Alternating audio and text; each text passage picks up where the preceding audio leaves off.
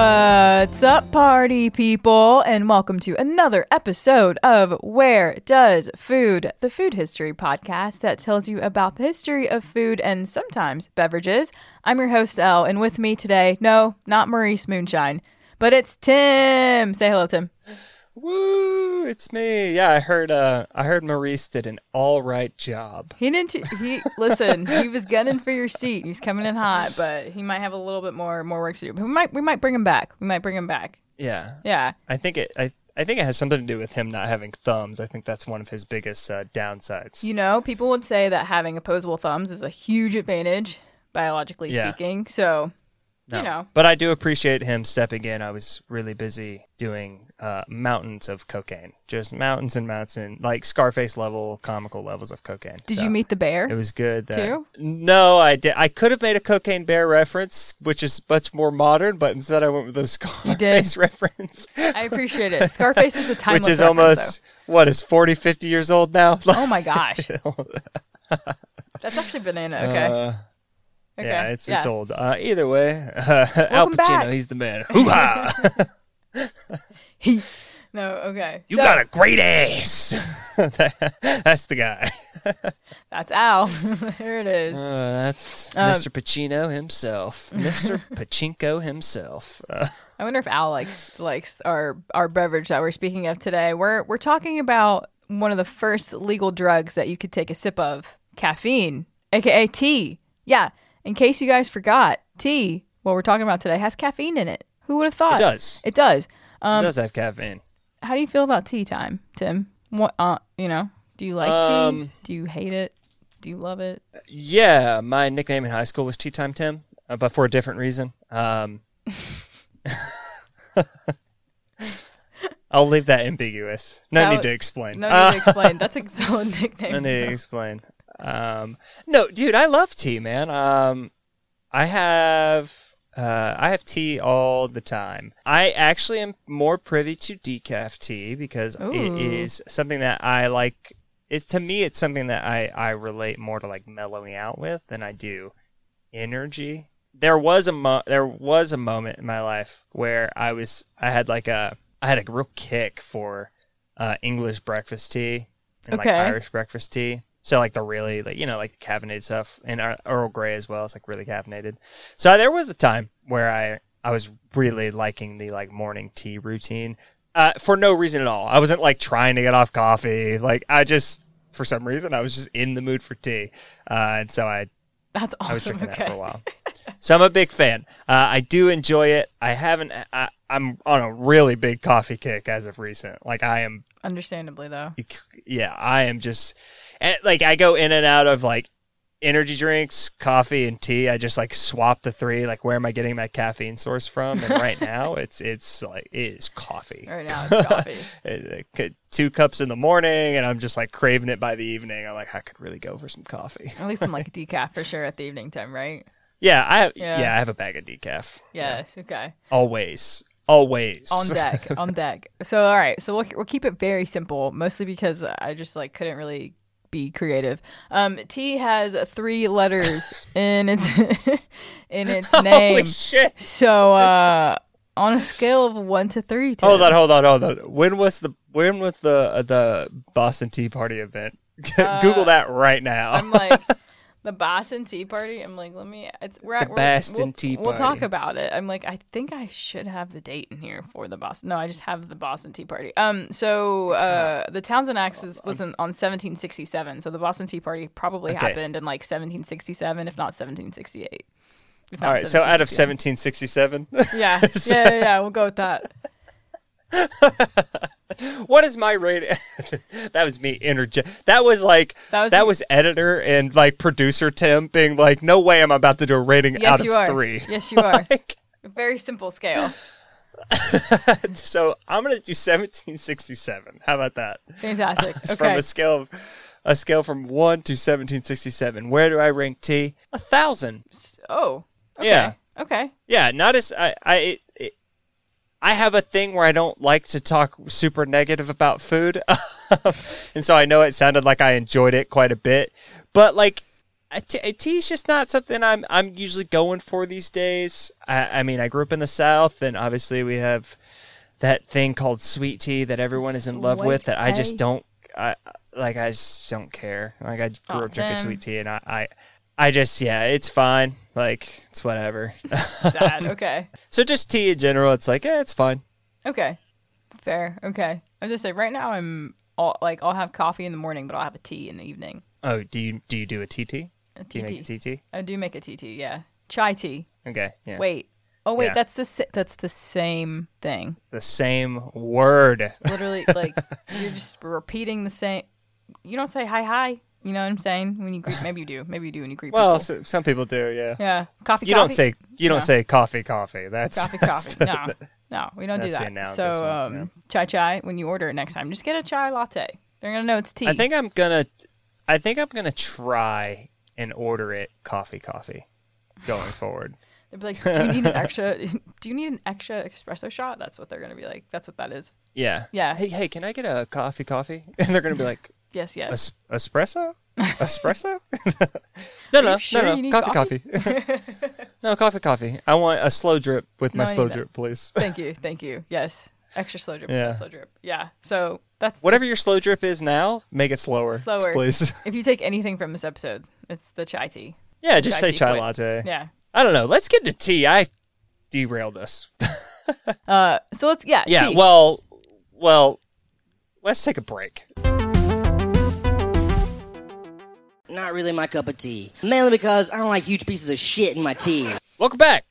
Great. Let's get into it. So let's talk about tea. We're going to be taking a journey across the globe. So first and foremost, what is tea? It's a great question, tea time, Tim.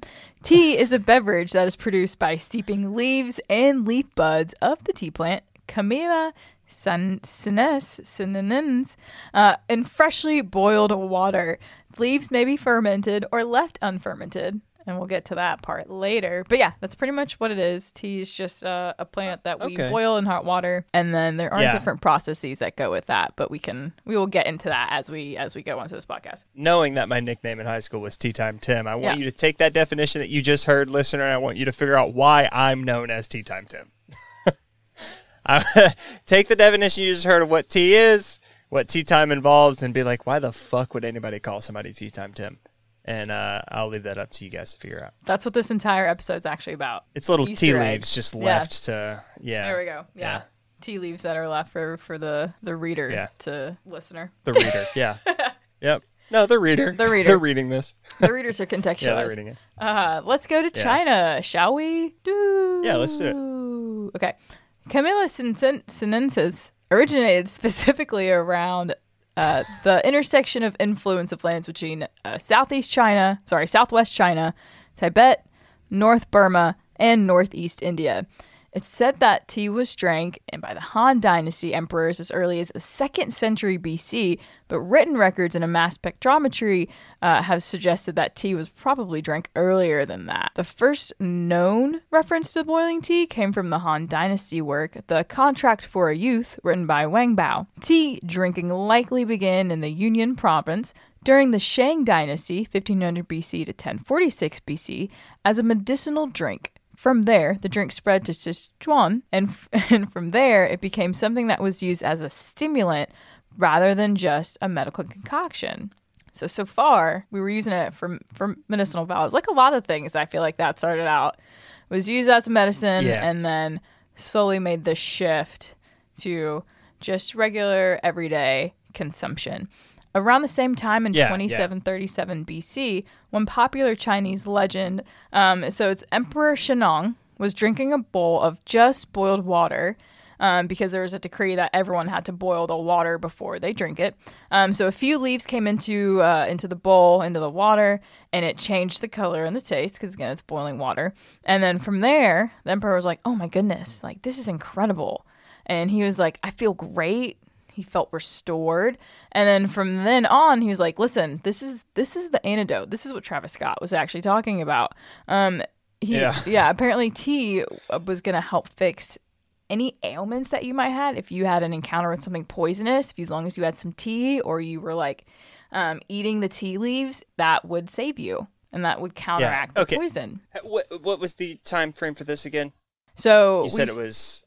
This one was 2737 BC. Yeah, so imagine you're living in 2737 BC, and a leaf fell into your hot water, and you felt like Superman after you drank. They didn't even know what Superman was, but you felt like... invincible. You just felt invigorated. Just jacked. Like you were just like, wow, I could fuck the world right now. And like, yeah, your conclusion to that is, yeah, it fixes everything. Everything's better. Your conclusion to that is like, dude, I bet like right now, if I got poisoned, I would be able to just eat this leaf and it would fucking fix me. Everything right would now. be better. No. That's like that's the takeaway. That's like probably one of my more favorite legends of tea. Another one is from the Tang Dynasty. This one's kind of morbid.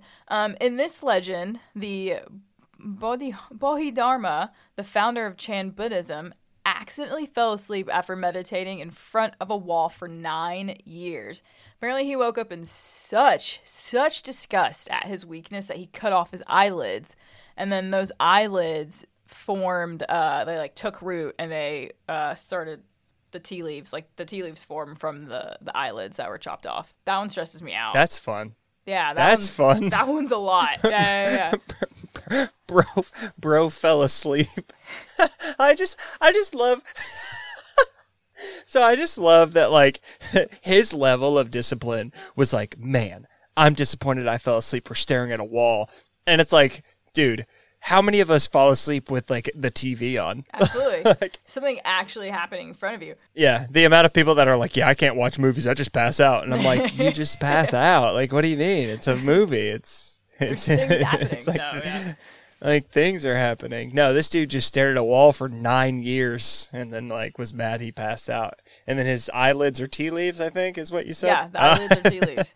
That's cool. That's a fun little... That is a fun... Yeah. Again, wow, morbid. Just, I like the other one a little better. But, so, tea's produced in this... Well, the other one sounds exactly like what you would imagine when we talk about, like if you don't do the research and you just like are like, I wonder how people like started eating eggs. It sounds closer to like what people think is like a food just appeared and they ate it and then they were like, oh yeah, this is good. You know what I mean? That's what that sounds like.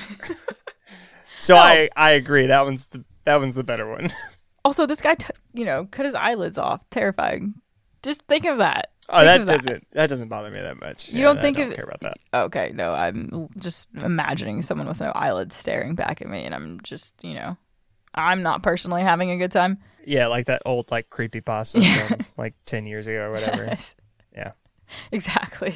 Yeah. Oh, I mean, it's creepy, but like, it's whatever. You're like, it's fine. It's fine. So yeah, teas produced in this period were mainly tea bricks, which were often used as currency, especially further from the center of the empire where coins lost their value. Dang. So wild to me. So yeah, the tea leaves were like steamed and they were pounded into like a brick or like caked into a brick form. And then that's what they would use to trade. Yeah, that's what's up. That's what's up. Bring back the tea bricks. Yeah, I think we should do that. The further you get away from the epicenter, you should just start more bartering and trading and the epicenter. The epicenter of you the mean empire. New York City, L? Hey now. That's where all the stuff happens in every film. So that is true. That's got to be the epicenter. Don't tell our friends on the West Coast though. I might get upset with you on that. Okay, so the Song Dynasty. This is when the means of production and preparation of tea changed. So this is a big deal, right? Okay, so the tea usually included loose leaf styles to preserve the delicate character favored by court society, and it's the origin of today's loose leaf in the practice of brewed tea that we have today. And then from this, also like a powdered form of tea emerged. Steaming tea leaves were the primary process used for centuries in the preparation of tea. After the transition from compressed tea to the powdered form, the production of tea for trade and distribution changed once again. So then, mid-13th century, where tea leaves were roasted and then crumbled rather than steamed. By the Yuan and Ming dynasties, unfermented tea leaves were first pan-fried, then rolled and dried. That stopped the oxidation process, which turns the leaves dark green and allows tea to remain green. And then in the 15th century, oolong tea, where the tea leaves were allowed to partially ferment before pan frying, was developed. We'll talk about oolong a little bit later, but that is kind of the beginnings of that process and what that looked like in tea and its journey throughout China. Damn, that's so many different ways to like So make tea.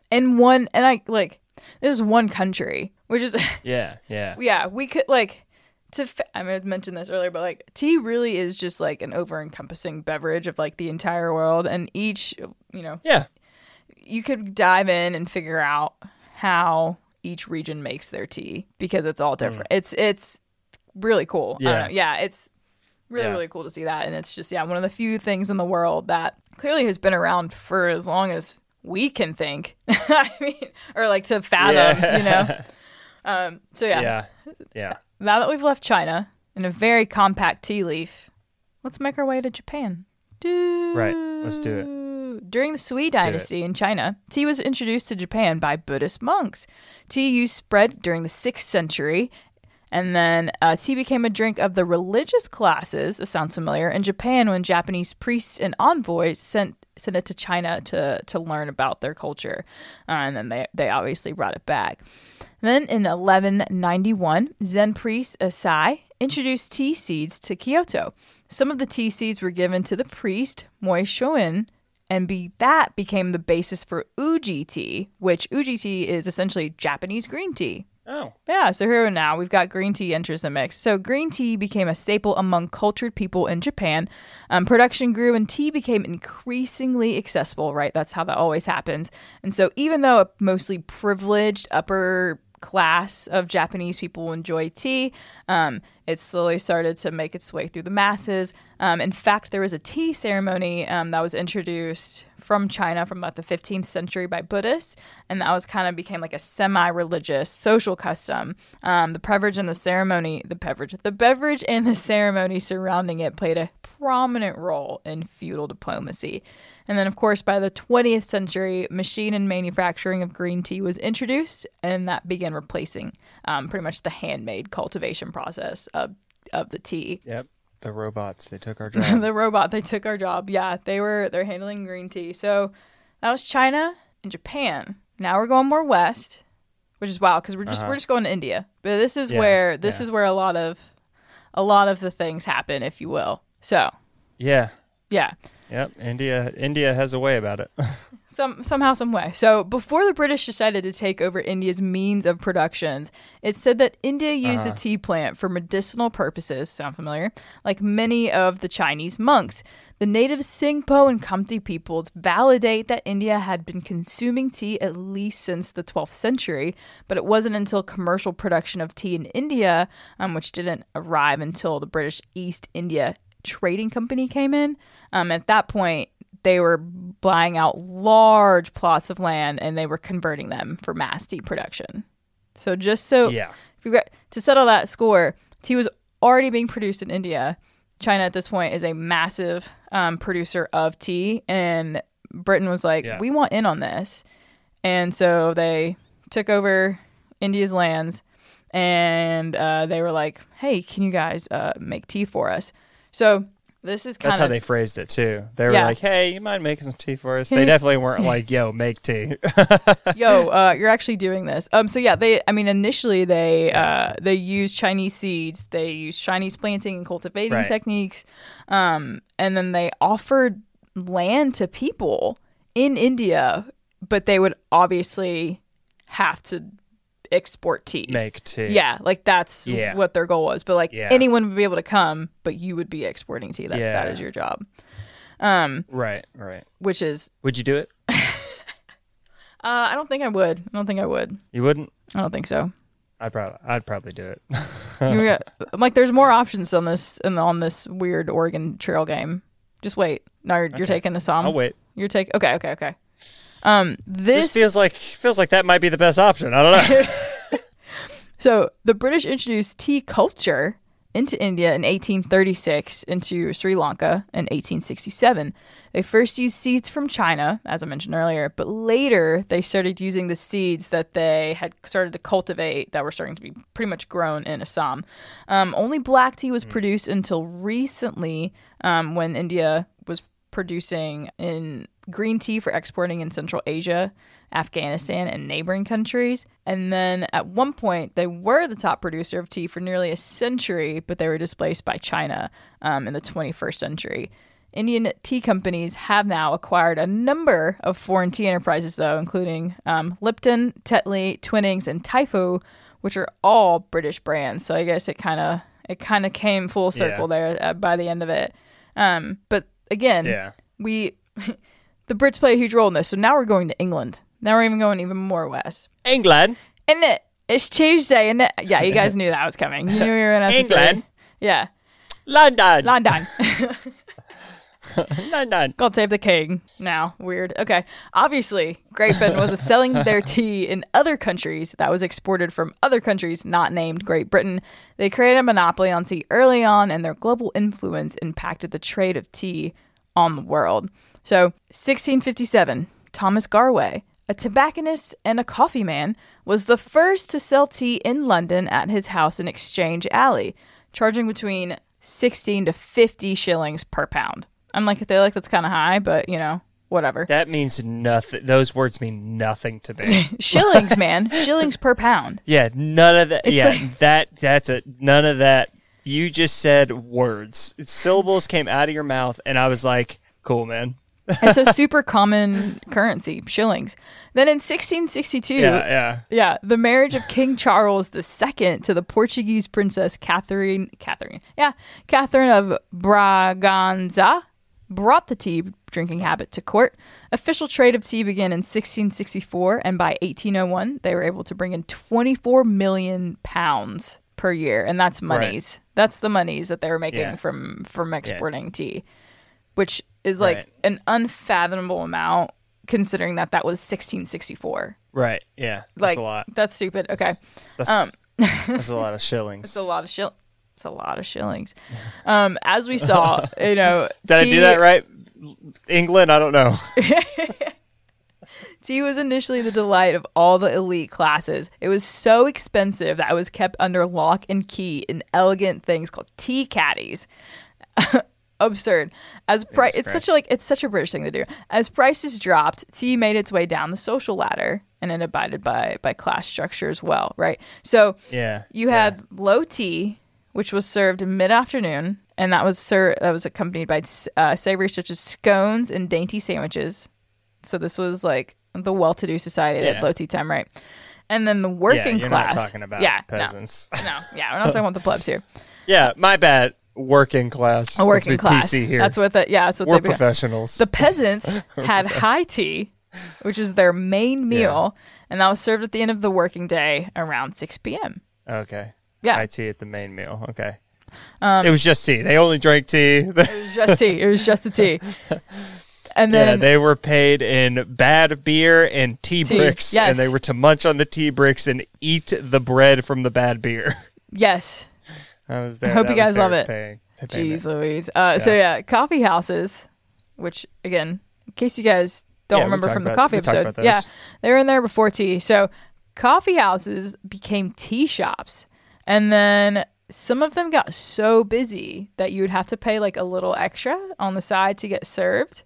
We call that a tip today. Boom. Oh, okay. Yeah. So that's kind of where that idea came from. Like, hey, I'll pay a little something so you can get me what I need faster. So yeah, that's how that kind of started, which is wild to me. Yeah. But next stop on the British World Tour. Yeah, that tea. We're going to North America, baby. We're coming over to the States. It's said that colonists arrived in New Amsterdam, aka New York, and they were the first to introduce tea on American soil. New York, New York. Clients of Thomas Sullivan, whom they ordered tea from, accidentally steeped the silk bags that were used to package the tea, and from there, tea bags were born. Hey. So now we're exporting. Yeah, now we're like little tea bags, the small ones. Yeah. Like what we know and see today. Yeah, the ones we see today. And they were made of silk at first, or did they like change up the the packaging? Well, so initially, the guy, Mr. Thomas, he put the tea in the silk bags In silk. because it looked nice, right? Like, and he was like, Yeah. "Oh, this is nice." But the clients were like, "Oh, shoot!" And so they just put the silk bags in the water, thinking that's what they Yeah. were supposed to do. So then initially they were like, "Okay, yeah, we'll keep the silk," but then that kind of became too expensive. yeah, I was going to say, no Yeah. shot. They just like kept rolling No, with yeah. silk when paper was invented. So initially it Yeah. was like they were, and they did, but then the cost became too high, and they're like, "This isn't sustainable." For sure. Yeah. Could you imagine if we still got tea bags How in wonderful. silk? Little silk pouches? I would That probably be drink nuts. tea more often, just for the cute I little would bags. hate like that would be so expensive. No Wait, way. we're not factoring that into this right now, though. We're just. Oh, I am. Okay. In that case, no, we couldn't do it. Yeah. Yeah. So tea became a huge part of American culture, just in the exact way that you would expect it, as it had to come across the pond. So how else do most drinks get integrated into American culture? Alcoholic beverages. Yep. Hot toddy. Hot toddy. People were making alcoholic punch with tea. That was like their like mixer of choice. So Philadelphia Fish House Punch, which was around in the 1700s, it had green tea and arak, which is a rum-like liquor from South Asia, and then there was citrus juice, sugar, champagne, brandy, and rum. Okay. Okay, yeah, that's all Yep. you would need probably. That is a punch. That's a punch right there in the face. So then American is a culture punch, yeah. began to shift when the British government introduced the Townshend Acts in 1767. So tea was taxed as part of these laws, which made it less affordable for the American people. However, cheaper tea was still smuggled into America. This led to, drumroll please, the Boston Tea Party, where tea was dumped into the Boston Harbor and other public protests of shipments of tea. I'm going to explain this because per our TCAP scores, looks like we might need it. As a consequence, tea drinking became unpatriotic. Boycotts of tea led to an increase in consumptions of other beverages such as coffee or herbal teas, which were infused with peppermint, sage, or dandelions. Yeah. And then this is where it gets a little sweet. Ha ha ha. Ha ha ha ha. So 1795, South Carolina was one of the first places in the U.S. where tea was grown. And it's probably one of the only states in the U.S. where tea was actually produced commercially. And this is kind of where, quote unquote, sweet tea is born. But we saw from recipe books just previously that sweet tea or iced tea has been around, pretty much going up the coast and then down to the southeast, and then obviously making it all its way to Texas. Louisiana. So just that little inverted L of the coast of the United States is kind of where sweet tea was around for. It wasn't really until 1876 when we saw the first non-alcoholic, quote unquote, iced tea in a recipe book. And then a few years later, we got the official like sweet tea where you would, make it and then put it away. This is kind of where, which later on we'll kind of talk about it, but that's kind of where like the refrigeration process kicked in. Because then people could start, they could make their own. You're not having to go somewhere and, buy bottled teas or lemonades because you could just make it at home and refrigerate it. Yeah. So, of course, I don't know how, but like never fails. We're going to Chicago, great American city, and we're going Great to American city. We're going to the 1893 World's Fair again. So this is like dude, the World's Fair at different times just was like the innovator. It was we're at the 1892 one. We're at the 1893 one, but there's like a lot. There's some lore 1893. around it, but we're gonna also be going to the 1904 one with this. That one was the one, and in then St. back Louis. to the 1904 one. Yeah. Yeah, the St. Louis one. Right. Okay. So 1893, the Chicago World's Fair showed off the sweet or like iced tea. The booth brought in $2,000, so we think.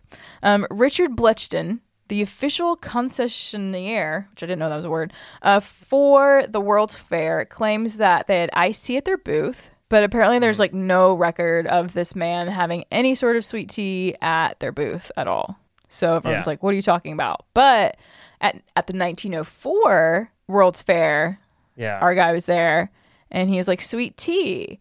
And they're like, wait a second. What do you mean? So there's kind of a discrepancy. Discrepancy on which World's Fair that sweet tea was introduced at. But the important part is, for our sake, is that it was introduced at a World's Fair. It's either Chicago or St. Louis, which we know there's been so much innovation regarding food at both of those things. Both of those, yeah. Yeah, that 1904. Like, it's almost to the point where, like, it almost seems like mythical, that 1904 World's Fair. You know what I mean? Like, I didn't do the research, so maybe you're more privy to, like, saying that the 1904 one is actually where sweet tea was, but, like, it almost feels like maybe we should give it up for the Chicago one on this one, because it's just like, golly, how many foods at the 1904? It's like fucking waffle cones, like ketchup, like so many of those things were like shown as like random staple something that was consumed, like yellow mustard. Yes. That was a thing at 1904. Like, you know what I mean? It's just like every fucking thing, apparently. It's just crazy. It's wild to me. We need to make sure that say that. So fast forward, we're in Prohibition, which I didn't realize had anything to do with tea, but it affected tea as well. Clubs and hotels were looking for substitutes to hard liquor sales, and they started gravitating towards strong iced teas or virgin fruit punches, beverages with the bonus of being flavorful but legal. So that's kind of where the lean back into tea. Can you see why high-end places started going bankrupt? Yes. It's because they were like, yeah, we'll serve hard tea. Oh, you guys got the illegal shit in it? No. It's just that we let it steep until it like develops tannins and becomes like undrinkable. You know how you're supposed to let it steep for like 3 minutes, 3 to 5? No, we just let it go overnight, so it's bitter and weird and gross. See the taste; it tastes so different. No, but yeah. So then we kind of get into it tastes so strong. We get into the refrigeration. Like I mentioned earlier, we can finally kind of making it at home, however much you want. Then in World War II, the war cut off trade from China and Japan, which were major suppliers of green tea.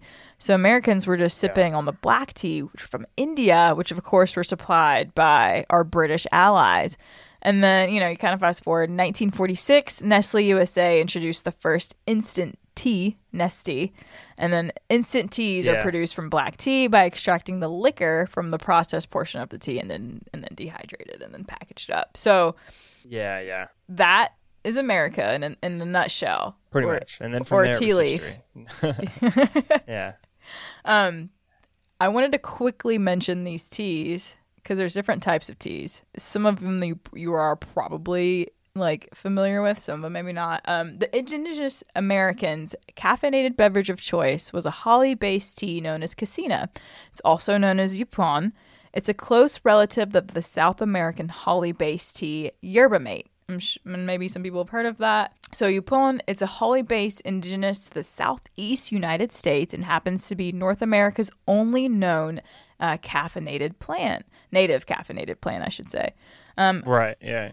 So the native Temecula tribe that lived on the southern Georgia, northern Florida line, it was dubbed the black drink by the Spanish explorers because of the tea's dark hue. Yupon's native environment spans the Atlantic coast from Virginia to Florida along to the Gulf of Mexico all the way to West Texas. Really wild to me. It was pretty much the same idea, like it had a fruity, earthy aroma, and then it stimulated your mind, had some caffeine in it, and it provided a jitter-free mental clarity with an ease to the stomach. And then it's still grown, like, today in the United States. Like, you'll see it in, like, rural suburban area, forest, coastal islands, stuff like that. You can even see it, like, landscaping. Its close cousin, yerba mate, is really popular. Yerba mate, right now. Yes, okay, of course. Really popular. Like, you mentioned that it was, like, similar to that. That is, like, that's probably one of the fastest growing, like, caffeine drinks right now. That's wild. Okay. See? Yeah, wow. It's super popular. They have, like, sparkling ones, not sparkling ones. Of course, like, okay. Yeah. It's really, really popular because it's just, like, I don't know, man. There's I don't know. There's like a health and wellness angle to it. Of course, where it's always, like, yeah. It's cleaner, blah, Cleaner blah, blah, caffeine. blah, blah. And it's Yeah. like, bro, it's caffeine. It's got some sugar in it. It's like, whatever. Just drink it because it's good. And they are tasty. Okay, that's They a are plus. tasty. Okay. I mean, it's a tea beverage. It's a tea beverage. You know Yeah, what I mean? you It's can't go got- wrong. Yeah, it's good. You It's got put that like fruitiness, that leafiness. It's good. Ooh, okay. I'm gonna try it now. Yupon is associated with Native American purification ceremonies, and at one point it was traded to Europe, where it was popularly sold in London as South Seas tea, and then it was served in Parisian salons as Appalachian, Okay. which sounds fancy as hell. Then we have Yeah. oolong. Yeah, right. Of course. We have oolong tea, which I mentioned earlier, which is black dragon tea. It's specific. Oolong. Oolong. It's a specialty of southern China. And then it's got this, it's like fully oxidized, which is where it gets that black tea idea from. Mm-hmm. And then to make fermented tea, the leaves are plucked from the plant, left to wither until they've lost some 2/3 of their water content, and then rolled to break down their cell walls. And then after this, the crushed leaves are allowed to ferment, and then aka just oxidize, just like in the air. That's essentially all it is. And as the leaves react to that, to the amino acids in the air. And then black tea is fermented for about 2 or 4 hours, as to Tim's point earlier. Green tea is barely fermented at all. And oolong tea is typically fermented for an hour or 2. So to kind of give you an idea of the levels of fermentation that you can apply. And then the leaves are completely dried over a fire or in an oven, which I thought was really cool. Yeah. And then they say, like, because of the process, it will, like, these chemicals called catechins are altered. They produce antioxidants that are beneficial to the human body, which is, to your point earlier, like, this idea of, like, the clean. That's why tea is being leaned into, is, like, this clean, quote-unquote, energy. Because of the chemical reactions that are happening, in theory, are supposed to be a more natural because reaction. of antioxidants. Yeah. Because of antioxidants. Like, Yeah. and so Fun buzzword. such a fun buzzword. And that so, we yeah, have. I mean, yeah, you literally go down like the health and like the energy It's got drink free aisle. radicals. Yeah. So many antioxidants. It's got free radicals. Yeah. You're like, It can yeah, help. okay. It can help your free radicals, which helps you not have cancer. It's like, okay, yeah, Yep. Okay. sure. Healthy I'm caffeine. sure drinking this tea is gonna do that. Yeah, no, right. And that was also one of the things that I noticed, like, for most of these teas, like, they, not to say that there won't be any, but there hasn't really been, like, conclusive hard evidence to say that these teas are going to greatly benefit or greatly impact your health in such a way Yeah. that's going to help you, like, get over the hill in some way. When it's just like, No. no. I bet you we won't ever get any conclusive No. evidence that it'll do No. it. There's no, like, there's no Yeah. way. Yeah. So yeah, It's food, man. It's I don't know what food. to tell you. It's just a drink. I don't know what to tell you. It's like, Speaking- just enjoy it for what it is. It's a drink. Speaking of food, Antioxidants. antioxidants. It's got antioxidants and free radicals. Okay, put that on a t-shirt. So we got bubble tea, which it's also something that's like blown up. So bubble tea, it's also called boba tea or black pearl tea. It's combining tea, milk, and quote unquote bubbles, which is like chewy, gelatinous, Tapioca. usually tapioca. Yeah. But it can be fruit jelly, Yeah. but it's usually tapioca. Yeah, they do have their fruit jelly ones now. They Yeah. can like munch on it and burst open. Yeah. Which one do you like? I'm privy to the tapioca classic. I Boba. don't think I've had a good experience with the boba tea. Maybe you can change that for me. But I'm going to say neither. You don't like boba, I guess. Okay, maybe I don't. Maybe I don't. But yeah, I didn't have a good experience. I'm gonna with be it. I'm gonna be honest with you, Elle. That's hard to fuck up. Like, Okay, noted. almost every like granted, I've had some that are better like tasting than others, but Okay. in terms of like the actual boba, I don't think I've ever had any bad like bubble tea. Okay. All right. It's just it's like fruit milk tea, and it has tapioca balls at the bottom. It's great. I don't know if I like tapioca like that. Maybe that's Maybe what you it is. don't. Yeah, maybe I don't. I don't know. Maybe I need to try them separately, but I feel like that's not the point. Yeah. I feel like that kind of defeats the purpose. But yeah, so it really started in like the 1980s. That was like kind of when like the big boom of it happened. But you can kind of trace it back to 1949. There was an entrepreneur Chang Feng-shu, and developed a tea that was shaken in a martini mixer to create a foamy surface. It was called handshaken shuyao tea and served cold. The result was a luxury item that was not widely accessible to most Taiwanese until the economic boom of the 1980s. So then in 1986, another entrepreneur, Tu Zong, added fenyan or tapioca balls to the green tea, and then they opened up a Thai shop or a tea shop in Tiananmen, Taiwan. So again, relatively a new thing that's taken on the world, but has the roots of tea. A new take. New take. No. And in the States, it's blown up a lot. Yes. Just because obviously it's like, and that's a good example of a modern thing growing and like expanding, essentially. Right. It's because like that started in the 80s. I bet you'd be hard pressed to find like a fucking boba shop in the States in the 80s. Right. So, like, probably not. It probably took a little bit of time. And even then when it got here, I mean, what? Boba's kind of like the last 10, 15? Is when in the States it's like really, really blown up. So, at this point, it's a new item. It's it is a relatively new item for us. Speaking of new items for us, kombucha. Oh yeah, like you want to? Like we have a place to get that shit on tap. I love kombucha. So good. Yeah. But it's another fermented black or green tea. I mean, it just however you want to go with that flow, whatever flavor you're feeling. But it's like the same idea of the fermentation process, but you're adding in microorganisms. You've got yeast, bacteria. But it's mostly used as a probiotic drink. And it's got like a little bit of like a sour, like vinegary flavor to it, depending. But like some I feel like very vinegary taste to it. I feel like I'm not just I love introducing people. I love introducing people to kombucha because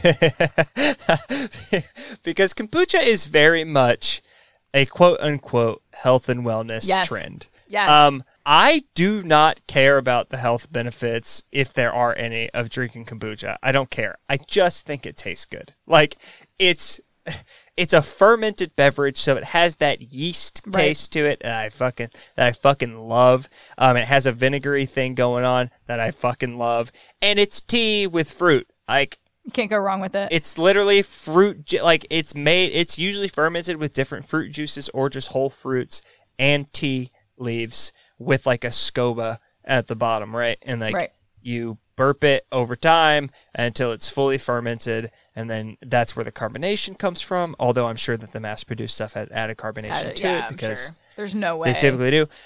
Yeah, there's no way they don't. But like, you give somebody who doesn't know like what kombucha is going to taste like, and it's just the funniest thing in the world. Because it's just like, oh, this is fucking gross. Like, why do people talk about kombucha so much? And it's like, I don't know, man. You just get into it. It's mind-blowing. You just get into it, and you like it. It blew up so much, though, that like the quality dipped a lot. I mean, you just got to really go to like pretty much it's the GT's kombucha is the shit. Any place that does house kombucha is typically pretty good. And then also, what's it? I think it's like the Brew-Aid, I think is the other one that I really like. And they have like the cool little like square looking short kind of bottles. Ooh, okay. They're fantastic too. Don't get the Kavita brand. That shit is trash. It's owned by Nestle. I'm not kidding. Okay. If you look on the back of that, like, no sponsorships from Nestle. If you look at the back of that thing, if like kombucha is a thing that you could just read the ingredients and tell if they're actually making kombucha or if they're just making like sour carbonated tea. And Kavita's doing that. It's literally just like there's nothing in it. It's literally just citric acid. It's literally just citric acid, water, and like tea. That's all it is. There's no fermentation, like nothing. Like it's trash, garbage. That just made some like Arizona sweet tea, and they're like, It's straight up just like sweet fruit tea that has citric acid and carbonation. That's it. That's all it is. And they sell it in the kombucha aisle. And you're like, what the fuck is that? That's wild. I didn't know that they sold it in the kombucha aisle. Yeah. That's misleading as hell. Okay. Yeah. It's garbage. Okay. Noted. Thank you for that. I'm never going to try that brand. Yeah. I thought it was interesting that we can say like kombucha originated from China, but no one knows where exact. Like people are like along the Silk Road, which I think is kind of fun because Silk Road is just this massive trade route. So like somewhere in China along the Silk Road, someone somewhere made kombucha. So that's fun. Someone somewhere fucked up. They did, and they're like, wait. this is actually good and I don't feel terrible. I did see though that if you drink too much kombucha, like you can develop like holes in your liver and like right, like it's super don't acidic. Drink too much like, kombucha. You can't drink a lot of it. Yeah. Ironically, as people are like health kick, and it's like, but yes, but within reason.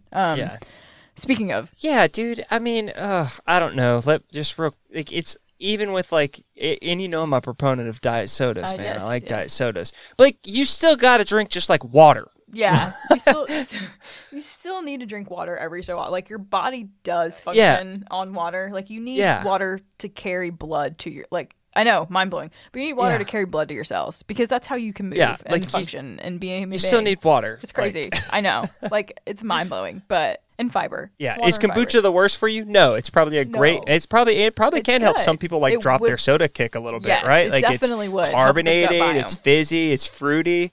Like it's got a lot of flavor behind it, so it can kind of hit those things that maybe carbonated like water can't, where it's just like straight up, the sparkling waters. Yeah. But like, yeah.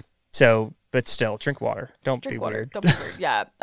Speaking of energy, matcha tea. This is the last one. It actually came from Japan and around the 1100s by another Zen Buddhist monk who was returning from study in China. He brought tea seeds with him and established a practice called the Way of Tea, by which the perfect preparation of tea became an exercise of devotion that honored the beauty found among the otherwise flawed world. How beautiful. Combining the Japanese words matsu, to rub, to dab, to paint, and cha, tea. So matcha contains more caffeine than any of the other green teas. Yeah, it does. It's one of the more to your point earlier, it's one of the more expensive teas to produce. So like there's a very strong possibility that the matcha that we get isn't necessarily like, you just need to make sure and check that it's 100% actually matcha and not just added extra shit. Yeah. Matcha's also really strong. So like it's okay that it's more expensive because you shouldn't really be like using a shit lot ton of it. Yeah, you don't need to. Yeah, it doesn't take a lot for that to sort of like hit you. Yeah. Yeah, the buzz on matcha is real. Mm-hmm. Like that shit's high powered.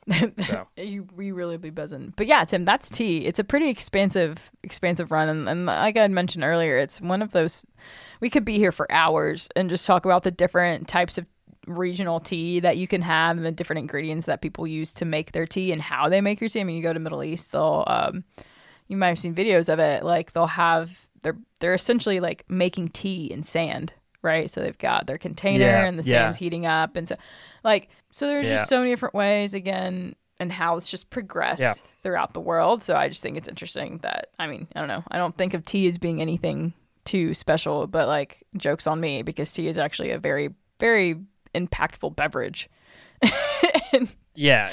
Tea. Yeah, there's a lot going on there, and we could spend hours, but I have a dinner to get to, so we're not going to do that.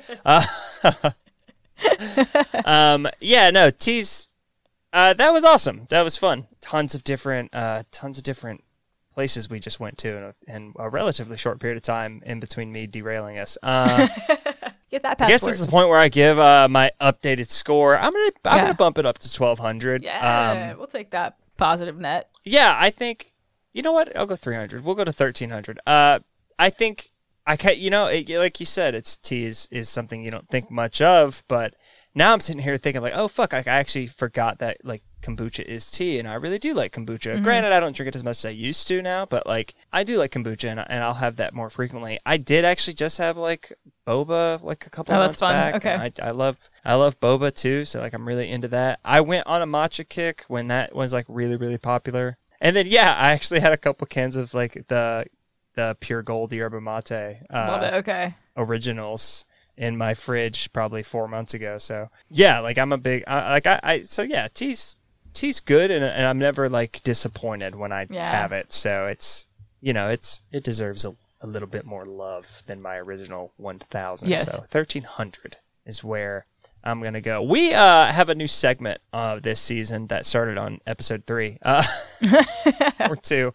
I can't remember. I don't know if Elle's prepared, but I'm prepared. The new segment is Wreck My Beehole, and it's where we give our wrecks. Elle, what's your wreck this week? My recommendation this week is, this is going to be super random, but it's going to be go to do something outside. Highly, it's one of the, but it's like, if you can, go to like a minor league baseball game. It's like $10. Yeah. Go hang out, get a hot dog, get your friends to go. Go play pickleball. It's the fastest growing sport in the country. Go play pickleball.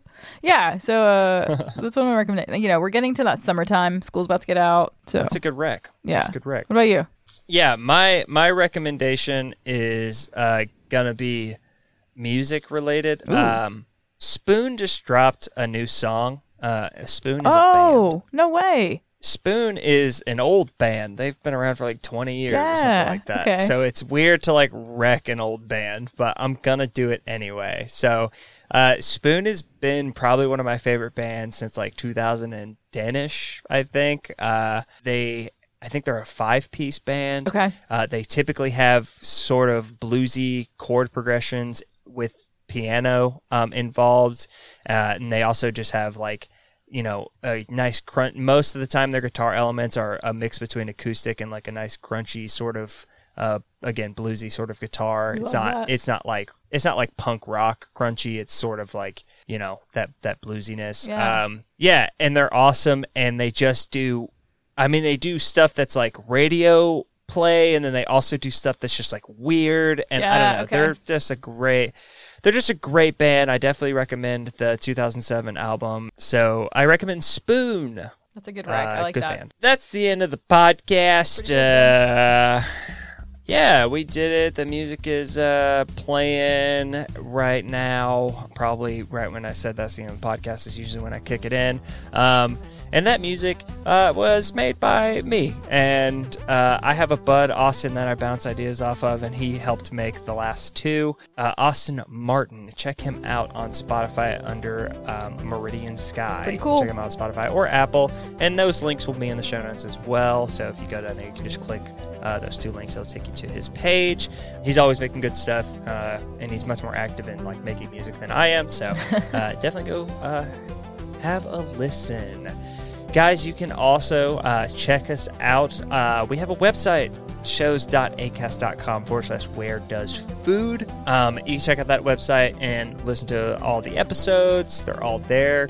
We are officially on Acast for this season and going forward. We also have Acast Plus that you can find on that website. You literally just click that, and that's a way you can support us. For $5 a month, you actually get the episodes a full day early on your RSS feed wherever you listen to your podcast. You can just copy that RSS feed, plug it in, and it'll link you to the paid tier playlist instead of having to listen to any sort of, ads that may pop up, things like that. And that's just for $5. It's one way to support us. Another way you can support us is by, hanging out with us and either emailing us at wheredoesfood@gmail.com with some suggestions and ideas of what you want to hear. And also on Twitter. We're on Twitter at wheredoesfood. We do posts whenever we drop a new episode. We're not like the most active over there, but hey, if you message us on there, I do get notified about it, so I can always, I'll always, try and reach out and message back. And again, you can always just throw suggestions my way, and we'll try and fit them in. We do this in seasons, so like it's only 10 episodes each season, but we try and fit them in as we go. You can also check me out on Instagram at Tim_and_Winston. Again, see that in the show notes, and you can also find Elle at El Chapo with 3 underscores between L and Chapo on Twitter. And yeah, she's also on Twitter, so you can check her out there. Another way you can support us that I forgot to mention is you could just like word of mouth and like it's a pretty solid way. Yeah, and just like play it for people.